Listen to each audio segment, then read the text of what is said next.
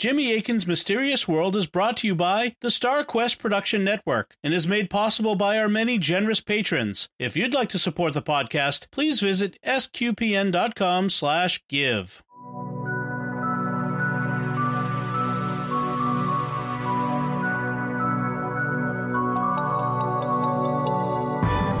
You're listening to episode 84 of Jimmy Akin's Mysterious World, where we look at mysteries from the twin perspectives of faith and reason. In this episode, we're talking about private revelations. I'm Dom Bettinelli, and joining me today is Jimmy Akin. Hi, Jimmy. Howdy, Dom. All through history, God has made himself known to mankind, such as through the prophets in biblical times. But after the Bible, something changed in the way God makes himself known. Some Christians say that the age of prophecy is over, and God no longer gives revelations at all. But most Christians have recognized that he still does, and has done, all the way down through the centuries. Yet we shouldn't believe it every time someone claims they've had a revelation from God. So how can we tell which revelations are credible and which aren't? How does the church look at the matter? And what does it mean when the church approves an apparition? And that's what we'll be talking about on this episode of Jimmy Akin's Mysterious World. So, Jimmy, I understand this episode is going to be a little different than how we usually do it. How are we going to proceed today? Normally what we do is we take an individual mystery and look at it from the perspectives of faith and reason. This time, though, this is kind of a keystone episode that provides the basis for evaluating multiple mysteries. This time, we're not looking at an individual mystery, but a whole class of them, private revelations. In previous episodes, we've looked at individual proposed revelations like Fatima in episodes 40, 64, and 65, and also La Salette in episode 60. And, we did our best on those occasions to evaluate them. But this time, what we're going to do is look at the general principles that the church uses when evaluating a reported revelation. So instead of pulling things apart into the faith and reason perspectives, we're just going to do a straightforward look at here are the criteria the church uses to evaluate such things. All right. So let's start with defining our terms. There are a number of terms we're going to be using this episode, and people may not be familiar with all of them. So what do terms like vision, apparition, and revelation even mean? The most straightforward is probably vision, because we use that word in ordinary English. Vision is the faculty that lets us see things. So a vision is something that you see. In a religious context, a vision is an experience a person has where God lets them see something supernaturally. They may experience the vision as if they're seeing it with their physical eyes. For example, they may be so caught up in the experience, they're not even aware of their physical surroundings. They're just focused on this vision they're seeing. Or they may experience it as a kind of interior mental vision, even though they're still aware of their surroundings. Either way, it's still a vision. What if a person has an experience that doesn't involve seeing something? What if they just hear a heavenly voice? That's a related phenomenon known as a locution. We don't use the word locution in ordinary speech that much, but it comes from the Latin word locutio, which means a speech. And you're probably familiar with Locutus of Borg from Star Trek The Next Generation. He was Captain Picard as a Borg. He was supposed to speak for the Borg, so they called him Locutus, which in Latin would mean that which has been spoken. Apparently the Borg speak Latin. Kind of, sort of. Again, because there is a Latin word for speaker, and it's not locutus. Okay. Again, a person might experience the voice as something they hear with their physical ears, so that it does seem to be physically audible to them, or they might just hear it in their mind, knowing it's not physical, in which case it's called an interior locution, because they hear it inside their head. All right, so what's an apparition? You can get a handle on this term because it's based on the verb to appear. You can hear how apparition and appearance sound the same.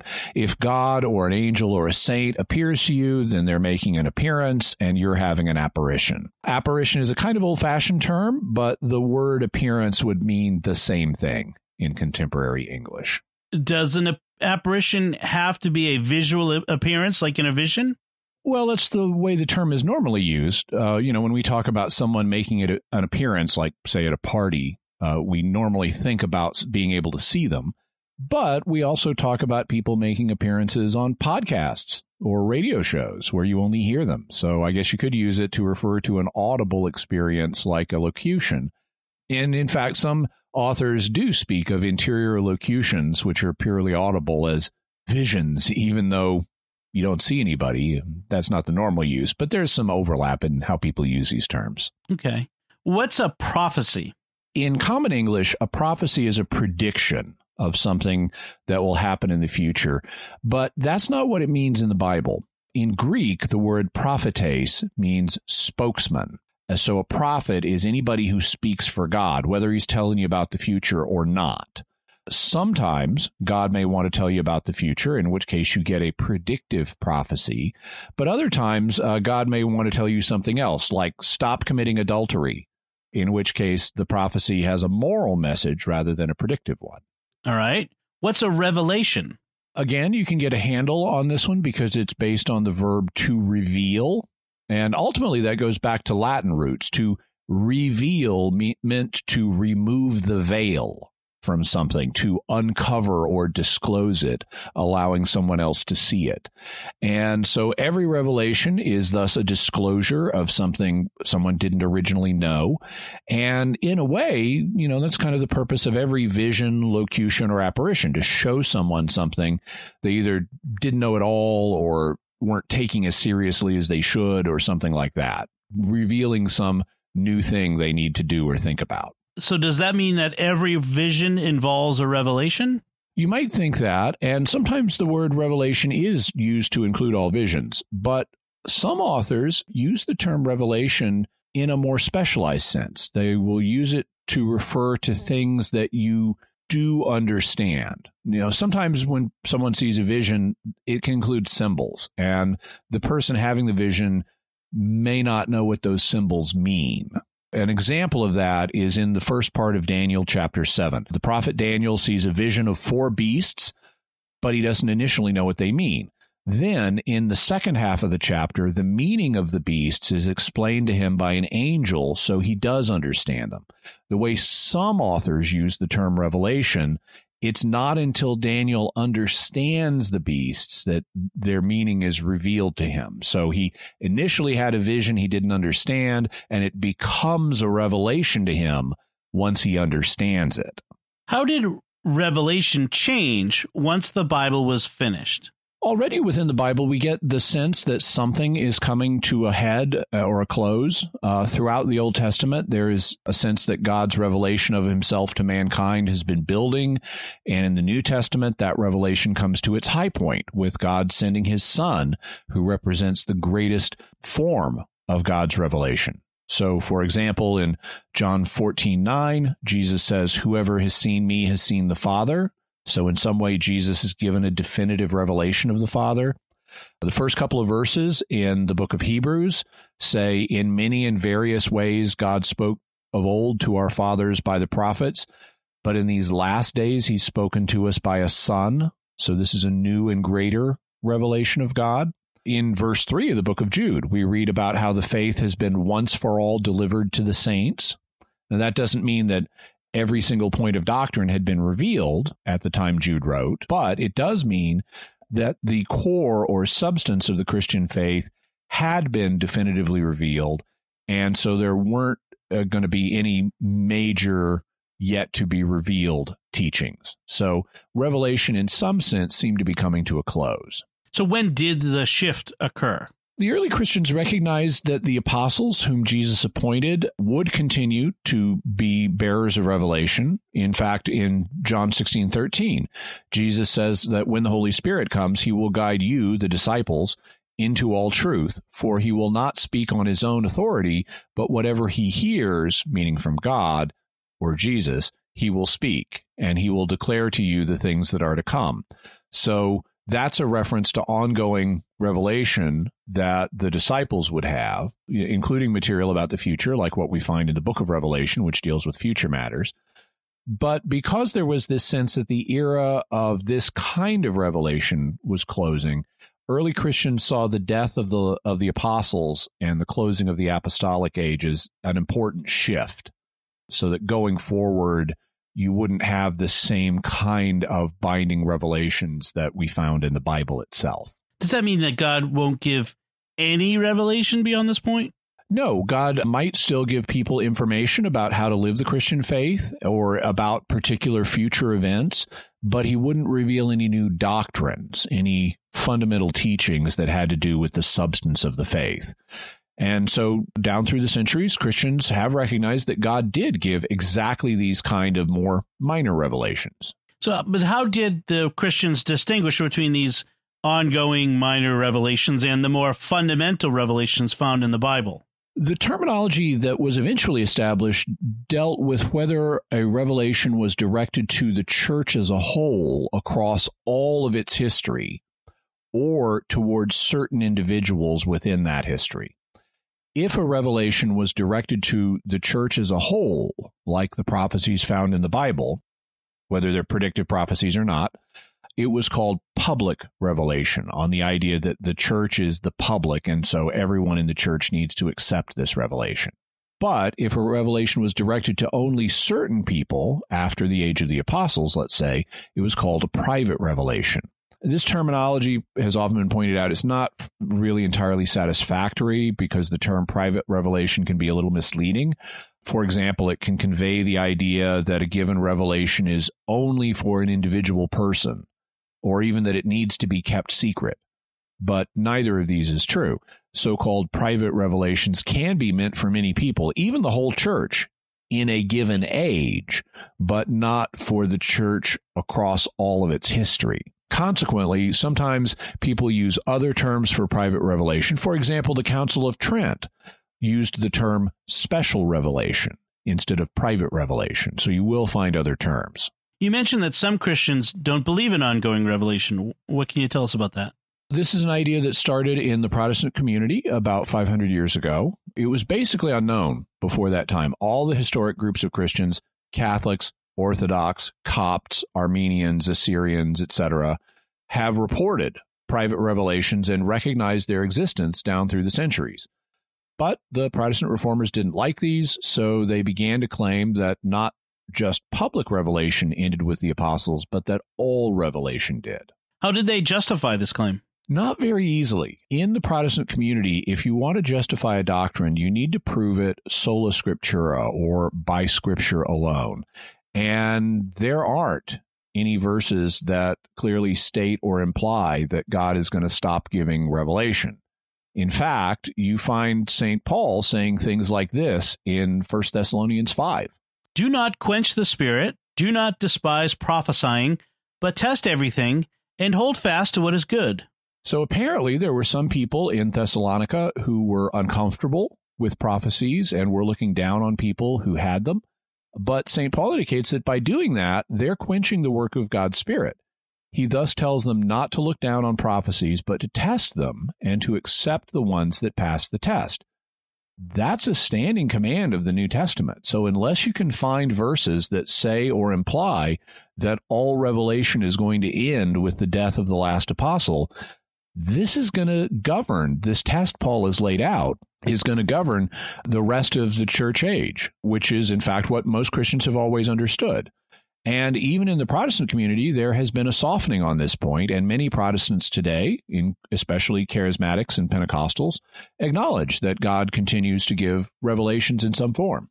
If we're supposed to test revelations and hold fast to what is good, like St. Paul said, how are we supposed to do that? This has been a question that God's people have always faced, and a couple of tests are provided in the book of Deuteronomy. In Deuteronomy 18, we read, If you say in your heart, how may we know the word which the Lord has not spoken? When a prophet speaks in the name of the Lord, if the word does not come to pass or come true, that is a word which the Lord has not spoken. The prophet has spoken it presumptuously. You need not be afraid of him. So the first test is whether or not a prophet produces a supernatural sign to give evidence that he's really in touch with the supernatural. If he tries to produce a sign and fails, like making a prediction that doesn't come true, that's evidence he's not really in touch with God. The second test is found in Deuteronomy 13, where we read, If a prophet arises among you, or a dreamer of dreams, and gives you a sign or a wonder, and the sign or wonder which he tells you comes to pass, And if he says, let us go after other gods, which you have not known, and let us serve them, you shall not listen to the words of that prophet, or to that dreamer of dreams. For the Lord your God is testing you, to know whether you love the Lord your God with all your heart and with all your soul. In this case, the prophet names a sign, and it does come to pass, suggesting he's genuinely in touch with the supernatural. The problem is his message, because it's already been revealed that we're not supposed to worship other gods. So his message conflicts with prior revelation and thus needs to be ignored. We find the same basic test in the New Testament. In 1 John 4, we read, Beloved, do not believe every spirit, but test the spirits to see whether they are of God. For many false prophets have gone out into the world. By this you know the Spirit of God. Every spirit which confesses that Jesus Christ has come in the flesh is of God, and every spirit which does not confess Jesus is not of God. So it's already been revealed that Jesus Christ has come in the flesh, and God has validated Jesus' role in his plan by raising him from the dead.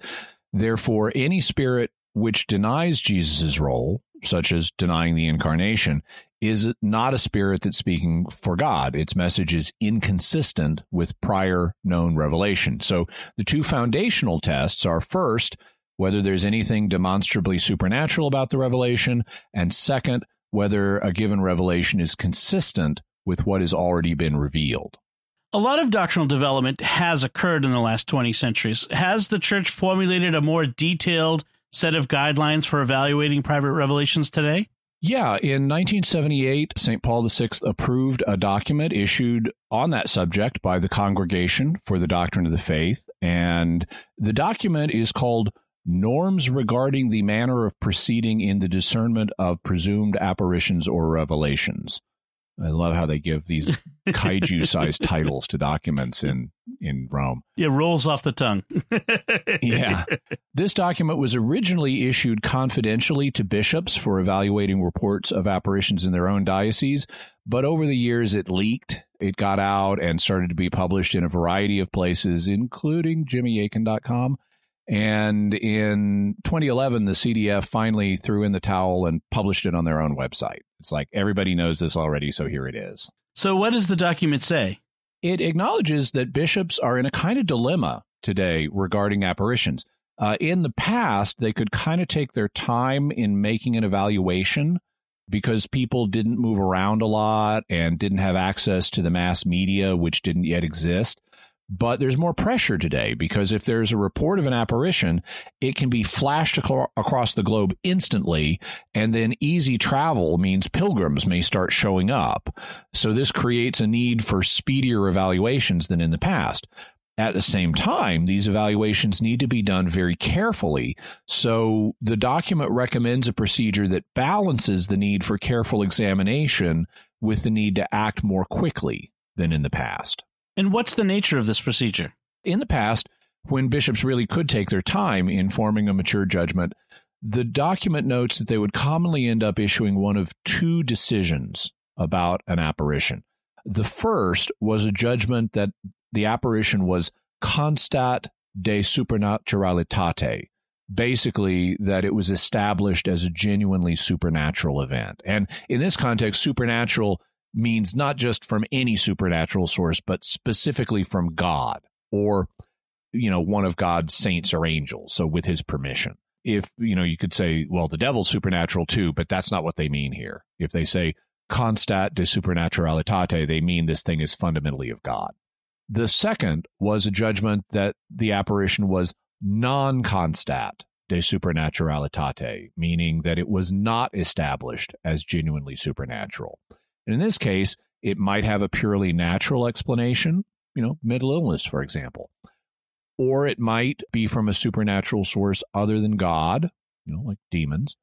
Or there might not be enough evidence, one way or another, to settle the question. So you had these two basic judgments. It's either established or not established as being supernatural, meaning of God. Is there a third judgment that could be issued? Well, you sometimes find people, especially on the internet, discussing a third judgment called constat de non-supernaturalitate, which would mean established as not supernatural. But the CDF document doesn't mention this judgment and does not list it as one of the traditional judgments a bishop might reach. So it's not part of the framework that the CDF uses, at least not currently. This system has only the two judgments, a positive one that it is established as supernatural and a negative one that it is not established as supernatural. All right. So what is the procedure that the CDF says bishops should use? The document lays out both positive and negative criteria for evaluating an apparition, and it lays out a 3-stage process. When ecclesiastical authority is informed of a presumed apparition or revelation, it will be its responsibility, A, first to judge the fact according to positive and negative criteria, B, then if this examination results in a favorable conclusion, to permit some public manifestation of cult or of devotion, overseeing this with great prudence, equivalent to the formula for now nothing stands in the way, or pro nunc nihil obstare, and C, finally, in light of time past and of experience, with special regard to the fecundity of spiritual fruit generated from this new devotion, to express a judgment regarding the authenticity and supernatural character, if the case so merits. So the first stage of the process is an investigation. And invariably, that means that the bishop appoints a team of experts to look into the matter. Then the positive and negative criteria that the document lays out are applied. If the results of the investigation are positive, we proceed to the second stage, where the bishop gives a kind of temporary approval, indicating that for now, nothing obstructs the faithful from engaging in a form of public devotion connected with the apparition. Note that this doesn't mean the bishop has approved the apparition itself or said that it's authentic. That's something that doesn't happen until the third stage.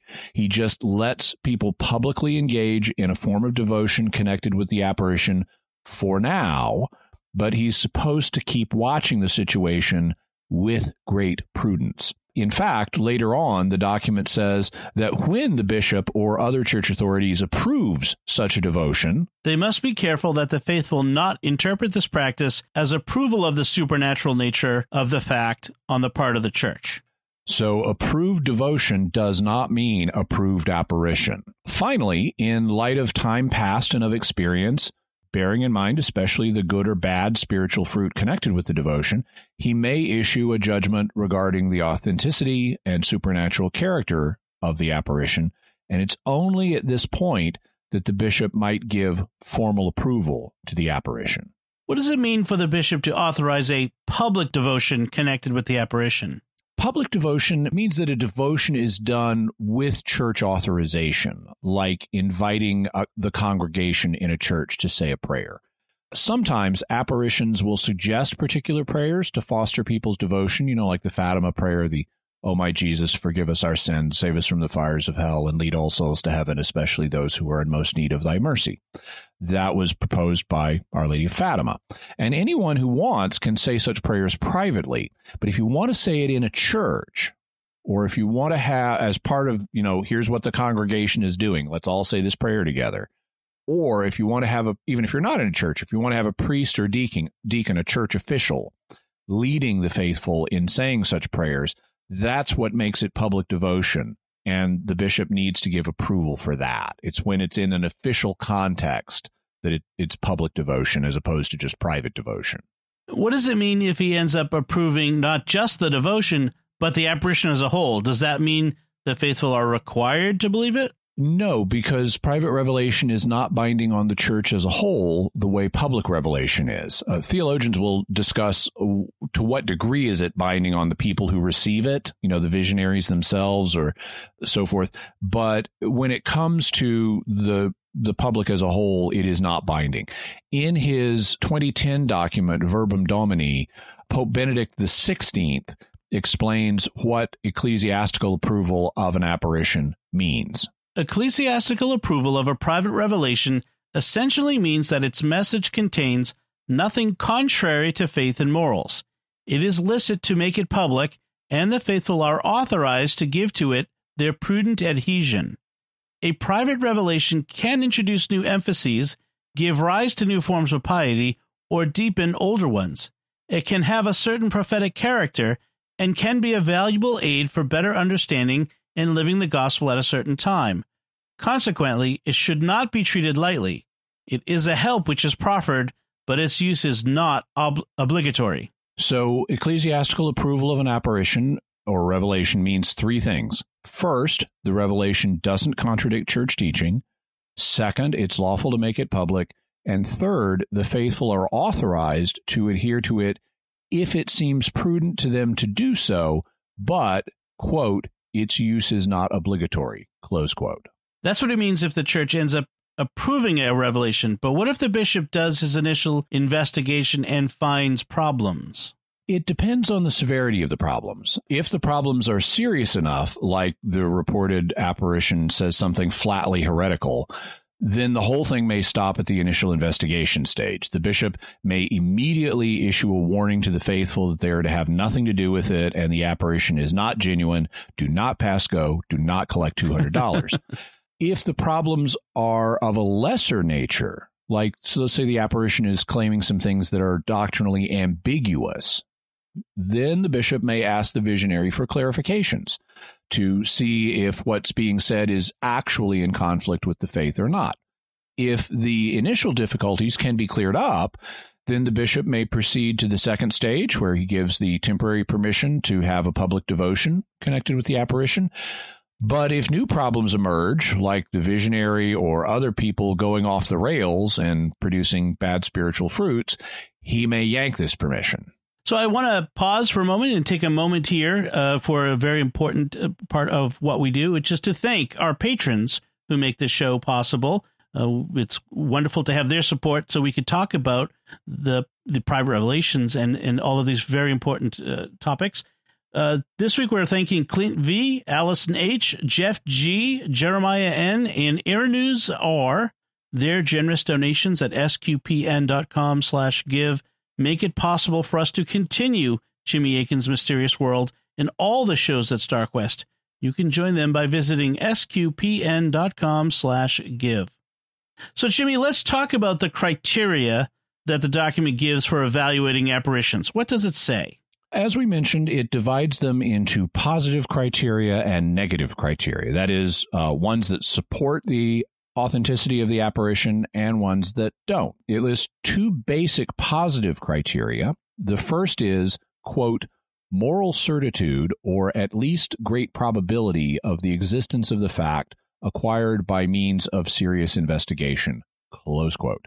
And that means after the bishop and his experts have done a serious investigation, he is either morally certain or at least thinks that it's very probable that the apparition is genuinely supernatural. This is where evidence of the supernatural would come in, like whether the apparition has made predictions that were either true or false, or whether there's some other miraculous event associated with the apparition, maybe a healing or something that medical science cannot explain. The second basic criterion is described as, quote, particular circumstances relative to the existence and to the nature of the fact, close quote, which is pretty ambiguous. So the document spells out what that means, saying, 1. Personal qualities of the subject or of the subjects, in particular psychological equilibrium, honesty and rectitude of moral life, sincerity and habitual docility towards ecclesiastical authority, the capacity to return to a normal regimen of a life of faith, etc. 2. As regards revelation, true theological and spiritual doctrine and immune from error. 3. Healthy devotion and abundant and constant spiritual fruit. For example, spirit of prayer, conversion, testimonies of charity, etc. So let's look at each of these in a little more detail. Okay, what about the personal qualities of the subject or subjects? You'll note that the document envisions the possibility that there may be more than one subject involved in the apparition, and that's because sometimes apparitions are reported by groups of people, like the 2 children at La Salette or the 3 children who reported seeing Our Lady of Fatima. The bishop is supposed to take into account their personal qualities and whether they lend credibility to the apparition. If the subjects are psychologically well-balanced, that adds credibility. It also adds credibility if they're honest and sincere people who are leading moral lives. That doesn't mean that they had to be living moral lives before the apparition. God can and does speak to people who are living immoral lives and encourage them to repent. But if they don't repent, it doesn't add credibility to the apparition. It does add credibility if they're habitually docile towards ecclesiastical authority, meaning that they are respectful towards the Pope and the bishops, and they don't resist or disobey the bishop's instructions. And finally, it adds credibility to the apparition if they're able to return to a normal mode of living the Christian life once the apparition is over. So the second positive criterion was, quote, true theological and spiritual doctrine and immune from error, end quote. What does that mean? At a minimum, it means that the apparition didn't say anything that contradicts church teaching. That doesn't mean that the apparition had to say anything at all. Some apparitions don't. For example, the 1879 apparition at Knock, Ireland, didn't say anything. People saw St. Mary, St. Joseph, and St. John the Evangelist, but none of them spoke. Yet 2 of the local bishops had the event investigated and found it credible. What this criterion does mean is that if the apparition says something, it has to be doctrinally sound. Interestingly, it doesn't mean that the bishop needs to agree with everything that the apparition says. One of the most influential books on the subject of apparitions was published in the 1730s by Pope Benedict XIV. And it was actually published when he was still a cardinal, before he was elected pope. Its title, translated from Latin, and it's another one of these kaiju-sized titles, was On the Beatification of the Servants of God and on the Canonization of Blesseds. But since we like snappier titles in English, the English version has been published as a 3-volume set called Heroic Virtue. And the 3rd volume, which we'll have a link to, deals with evaluating private revelations. One of the things that Benedict says is that it's quite possible for an apparition to discuss and endorse ideas that aren't matters of doctrine, but of theological opinion. For example, theologians of different schools of thought have debated whether Christ would become incarnate if mankind had not fallen into sin. Some say that he would have still become incarnate, even though mankind hadn't fallen. Others say no, the reason he became incarnate was because we fell, and so he needed to redeem us. The church doesn't have a teaching one way or the other, so this is a matter of free opinion. A visionary might think, correctly or incorrectly, that the apparition had told them the answer to this question. But since it's a matter of free opinion, it wouldn't contradict church teaching either way. And so a bishop might approve an apparition, since it doesn't contradict church teaching, even though he might personally have a different opinion on this theological question that's a matter of open debate. So bishops don't necessarily have to agree with everything in an apparition they're approving. The 3rd criterion the document mentioned was, quote, healthy devotion and abundant and constant spiritual fruit, end quote. What can we say about that? The document gives as examples people displaying a spirit of prayer, conversion, meaning either conversion from sin or conversion to the faith, and testimonies of charity. It doesn't say whether this is on the part of just the visionary or whether it also includes other people, but the latter seems to be the case. One of the reasons that God gives private revelations is to help people produce spiritual fruit. So if you see that happening, it lends credibility to the apparition. But it's important to note that what constitutes healthy devotion and spiritual fruit is a subjective matter. Devotees of an apparition will naturally claim that they display these things. I mean, they're not going to be saying, oh, yeah, I became involved in this apparition and now I have an unhealthy devotion and poor spiritual fruit. You know, they're not going to say that. They're going to say, yes, we have these things. But it's the bishop who's tasked with judging whether this is really the case.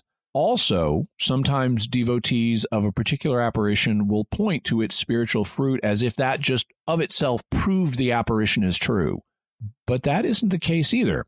In the first place, spiritual fruit is just one of the positive criteria lending support to an apparition. It's not the only one. In the second place, people could get inspired to lead holier lives even if an apparition is not genuine. I mean, maybe they think it is, and that leads them to get closer to God, and that's great, but that doesn't mean the apparition was genuine. And in the third place, an apparition can lose credibility due to the negative criteria, which we have yet to consider. So even if you say, yeah, there's positive spiritual fruit here, we got to look at the negative criteria too. Okay, so let's consider those. What are the negative criteria? To some extent, they mirror the positive criteria, but they're fleshed out differently. And Dom, you and I can go back and forth on these, so I can offer commentary on each criterion. The first one is manifest error concerning the fact. This would mean that there's something clearly wrong on the level of objective fact connected with the apparition.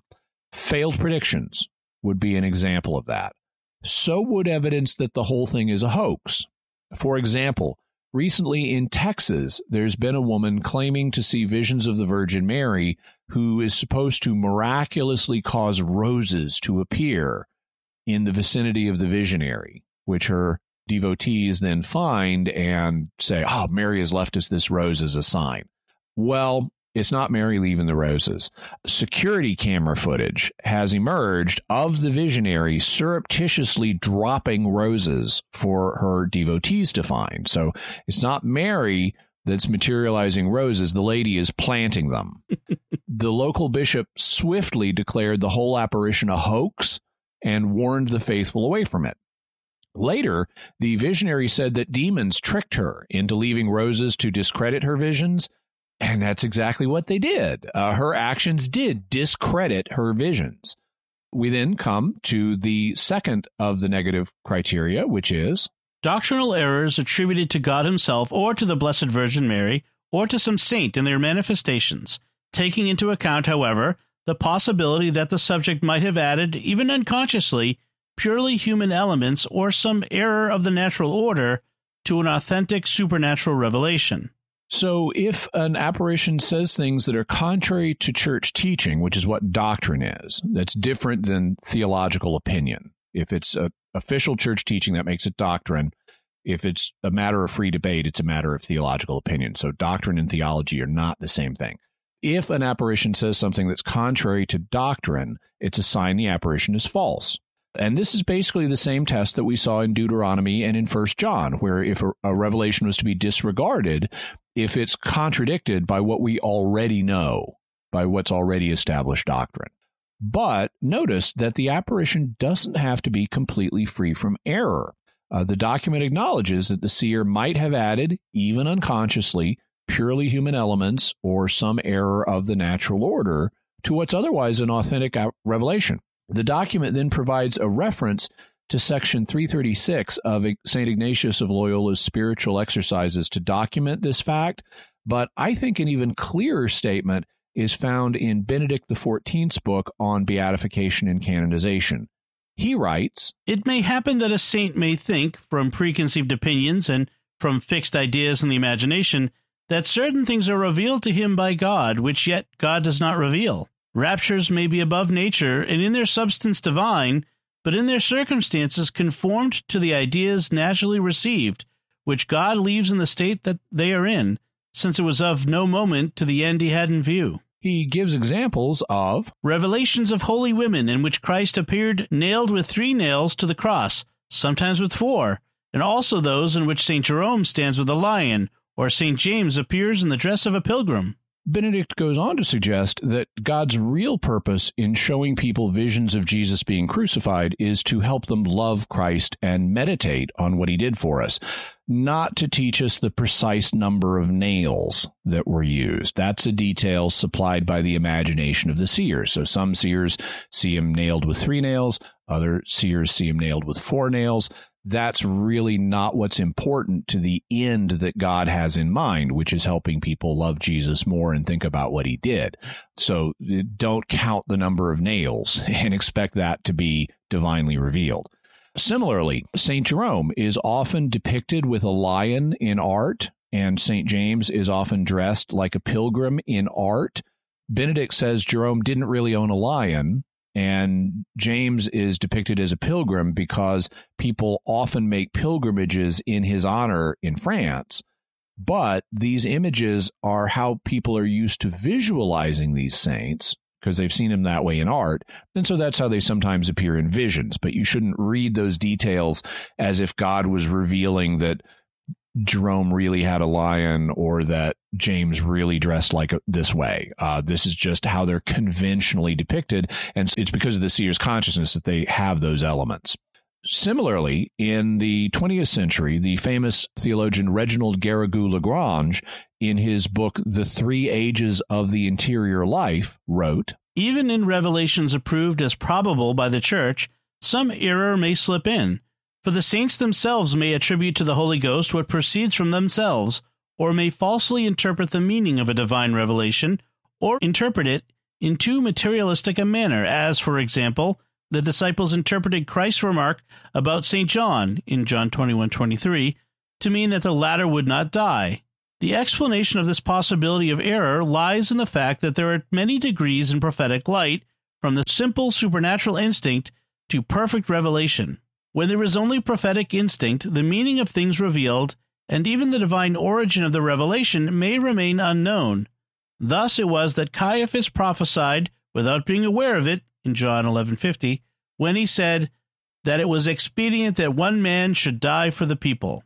So I wanted to stress this point that apparitions don't always have to be 100% accurate in every detail. They can incorporate material from the consciousness of the seer, because you often encounter people who treat whatever a visionary says as if it's automatically true, an attitude that mistakenly puts private revelation on the same level as public revelation. It's important to remember that even when the Church approves an apparition, it doesn't mean every detail of the apparition is guaranteed. So we need to, as Pope Benedict XVI said in discussing approved apparitions, we need to be prudent in how we approach what's said even in an approved apparition. So we need to be prudent, we need to be cautious. And it also means that if you find a small error in an apparition, you shouldn't on that basis write off the whole thing. As long as it doesn't contain doctrinal errors, it might still be a valid apparition, but the seer's consciousness may have added or misunderstood something. This brings us to the third negative criterion: evidence of a search for profit or gain strictly connected to the fact. So if the seers are trying to get some kind of personal advantage out of the apparition, that reduces its credibility. This advantage could be money, or it could be some other form of gain, like personal fame or adulation. The document also says that it needs to be strictly connected to the apparition. And that's kind of ambiguous, but it suggests that the gain needs to be somehow, kind of closely connected to the apparition. For example, if the apparition directs people to give the seer money, that would clearly be in this category. In fact, the first century Christian document known as the Didache warns that any prophet who claims to be speaking in the Spirit and says, "Give me money," is to be ignored. Similarly, if a seer signs a book contract with a major publishing house and goes on a world promotional tour to promote the apparition and sell this book, that would seem to fall into this area too. They're trying to make money off this thing.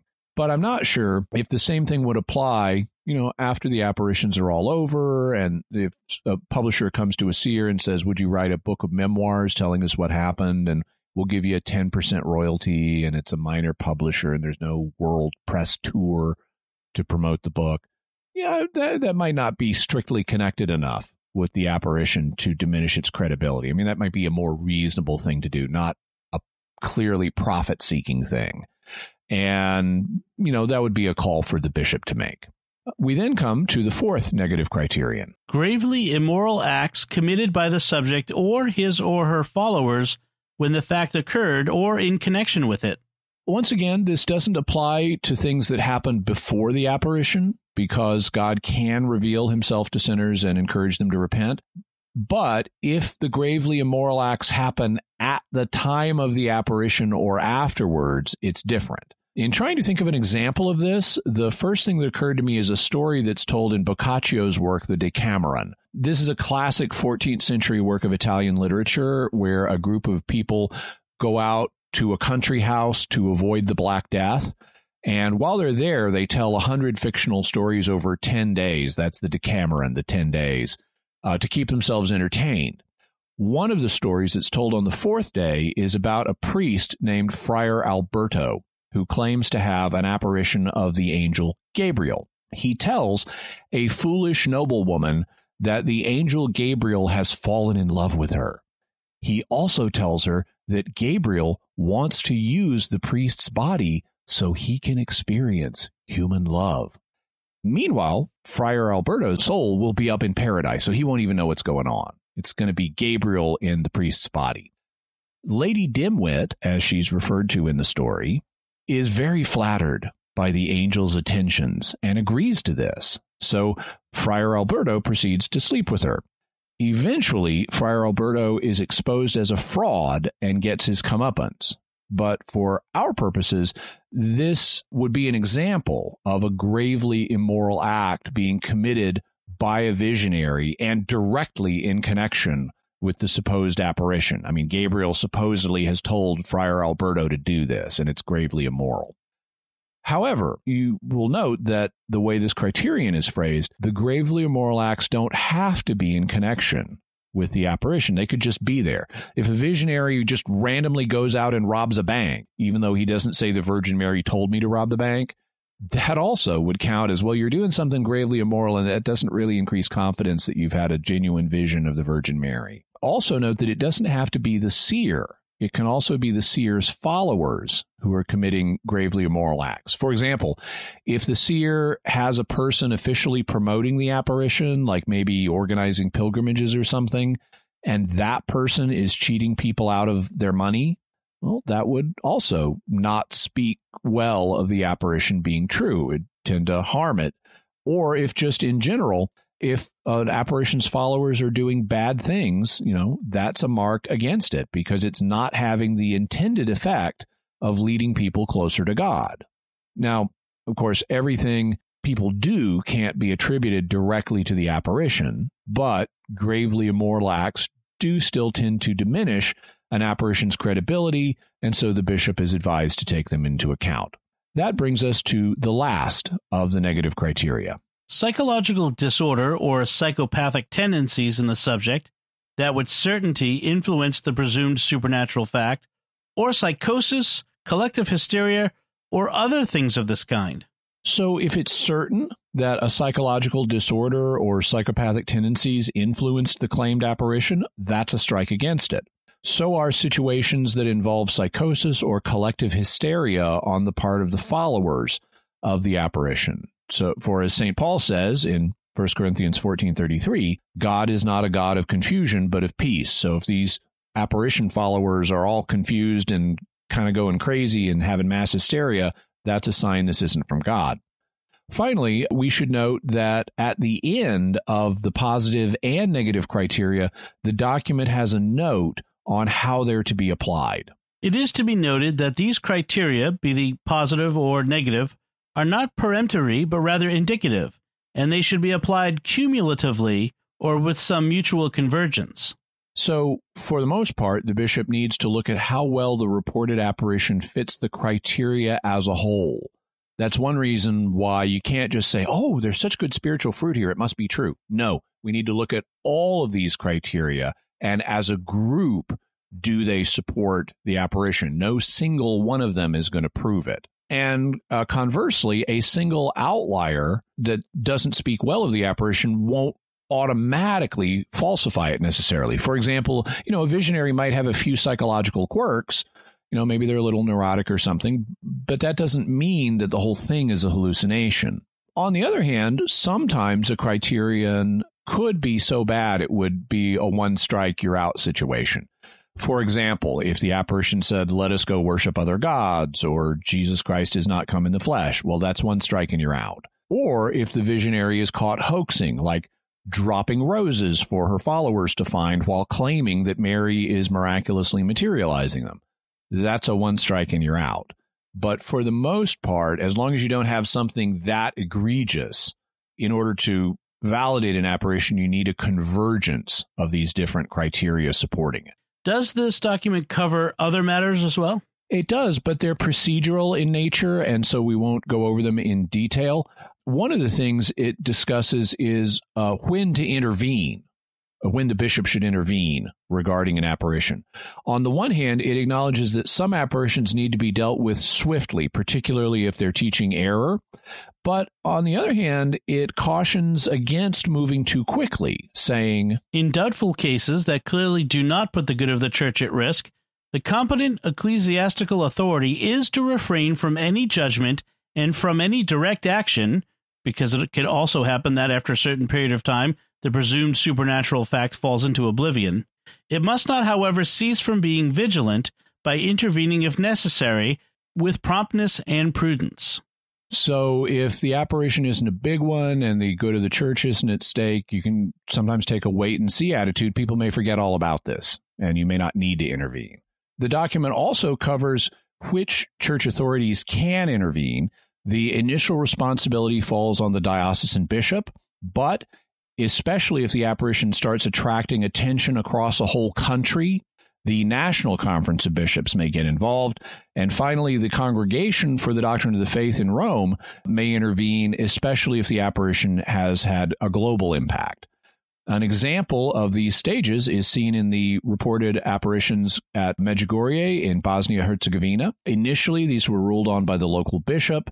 Then the National Bishops' Conference weighed in, and currently the Vatican is studying the matter. And people have asked if we'll cover Medjugorje in a future episode. The answer is yes, but I'm waiting for the results of the Vatican investigation. They are apparently due out any time now, and so I don't want to do an episode to have it immediately become obsolete. All right. Waiting on those results. So, Jimmy, what's our bottom line for this mystery of private revelations? My bottom line is private revelations are a real thing, and God really gives them. They have to be carefully investigated, and even when they're approved, it doesn't mean you have to believe them. Neither does it mean that everything reported by a private revelation is correct. That's more a character of public revelation. Ultimately, we need to follow St. Paul's instruction not to quench the spirit, not to despise prophesying, but to test everything and hold fast to what is good. Jimmy, what further resources can we offer to the listeners on the topic of private revelation? We'll have a link to Benedict XIV's book, Heroic Virtue, Volume 3, so you can get that on Amazon.com. There also are links to Volumes 1 and 2 of that, but you want to be a little careful because sometimes this is divided into 2 volumes, sometimes it's divided into 3. So if you want to get all 3, make sure you're getting the right ones. We'll also have a link to Reginald Garrigou-Lagrange's book, The 3 Ages of the Interior Life, where he discusses private revelations. We'll have a link to the Congregation for the Doctrine of the Faith's norms on evaluating apparitions. We'll have a link to Benedict XVI's document, Verbum Domini, where he talks about what it means when an apparition is approved. We'll also have a link to the Vatican II document, De Verbum, and the Vatican document, The Message of Fatima. Excellent. All right, so let's move on to our mysterious feedback. This time we're discussing feedback from our episode on the fatal UFOs in Colares, Brazil. That was the episode topic chosen by our patron, Dr. Hiram G. And Brooke Kennel on YouTube wrote, "Thank you, Hiram G., for choosing such a great topic. I've been looking forward to this one since Jimmy first mentioned the Brazil case in the Skinwalker Ranch episode. I've never really thought about the possibility of interdimensional visitors before, but it's really fascinating. It reminds me of The Wood Between the Worlds and The Magician's Nephew." Yeah, The Wood Between the Worlds is awesome. When I was a kid and I read the Narnia books, there was a little wood with puddles out behind my house, and I would go out and pretend it was the wood between the worlds. And I even had yellow and green rings made out of dried Play-Doh that I would play with. Did you get really wet jumping in the puddles? My feet may have. And Robert on Facebook writes, "I was curious about the mention of an island around Colares. I checked Google Maps and discovered that Colares itself was on an island separated from the mainland by the Furo de Loura. In fact, I could find no bridges across the Furo, though I did find a ferry mid-Furo." Yeah, thank you, Robert. When I checked Google Maps, I didn't see that. I think it may have been too zoomed in for me to see it looks like a river. It's certainly some kind of a waterway. I checked Google Translate, and furo in Portuguese means like hole or gouge or puncture and or gap. Yeah, something like that. And so it looks like kind of a river or other waterway that surrounds this island, connecting it to the Atlantic Ocean. But I think initially it was too zoomed in and I couldn't find that. Yeah, it makes me think of the Delaware water gap, a English language description of those kinds of waterways. Kyle Potter on YouTube writes, couldn't the Colares UFOs be a secret Nazi scientist group testing some technology in Brazil?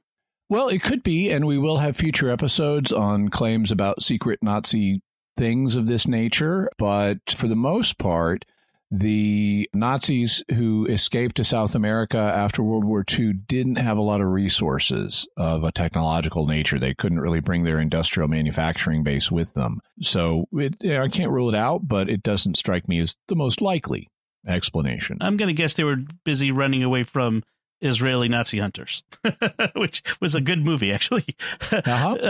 Temp 911 Luke on YouTube writes, just because USA had good relations with Brazil doesn't mean anything. We already know about so many Black American projects and tests being performed on its own citizens.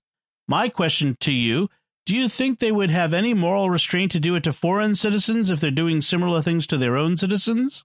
No, I think there are elements in the U.S. government that did experiment even on Americans and didn't have a moral problem with that. And so those elements would not have a problem experimenting on foreigners either. But I think they could be restrained by diplomatic concerns of we don't want South America to go communist.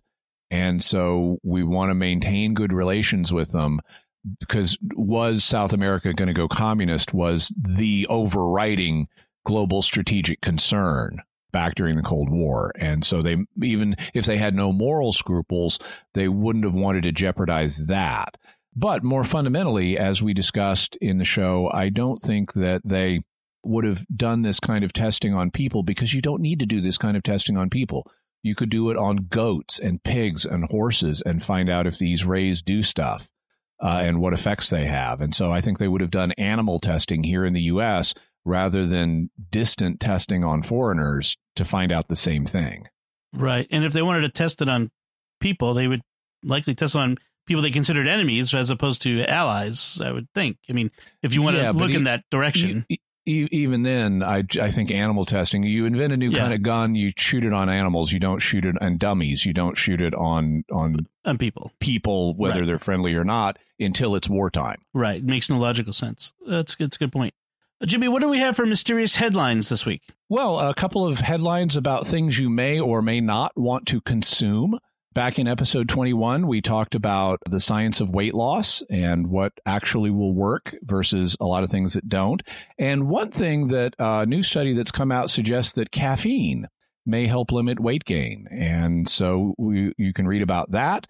And if it makes it easier for you to drink your cup of coffee or a few cups of coffee, and if it helps you control your weight and doesn't have other bad side effects, great. On the other hand, you may not want to consume everything. In 1951, a French village started to hallucinate because of moldy bread. And so we'll have a link to a story about how this whole village went nuts because of moldy bread, which is actually one of the things that has been proposed may have been at work in the Salem witch trials here in the U.S. Back in the 1600s. And yes, we will have an episode on that in the future. Yeah. But for now, you can read about this French village that started tripping after they ate the wrong bread. Yeah, I read about that village when the story first came out, I think a little over a year ago. Fascinating story. So definitely click through to that link, folks. So, Jimmy, we want to put forth an appeal to the listeners about asking them, so what are your theories about apparitions and private revelations? What do you think about all the criteria that were laid out and applying this to apparitions you may have heard of? So you can let us know online, and we'll give you those links in a second. But first, I want to ask Jimmy, what's our next episode going to be about? Our next episode is going to be about the boys from Yuba City, a mysterious disappearance leading to mysterious deaths that have often been referred to as America's Dyatlov Pass incident. So if you know about Dyatlov Pass and how weird that was, that'll give you a sense of how weird what happened to the boys from Yuba City were. Wow, fascinating. I'm looking forward to that one.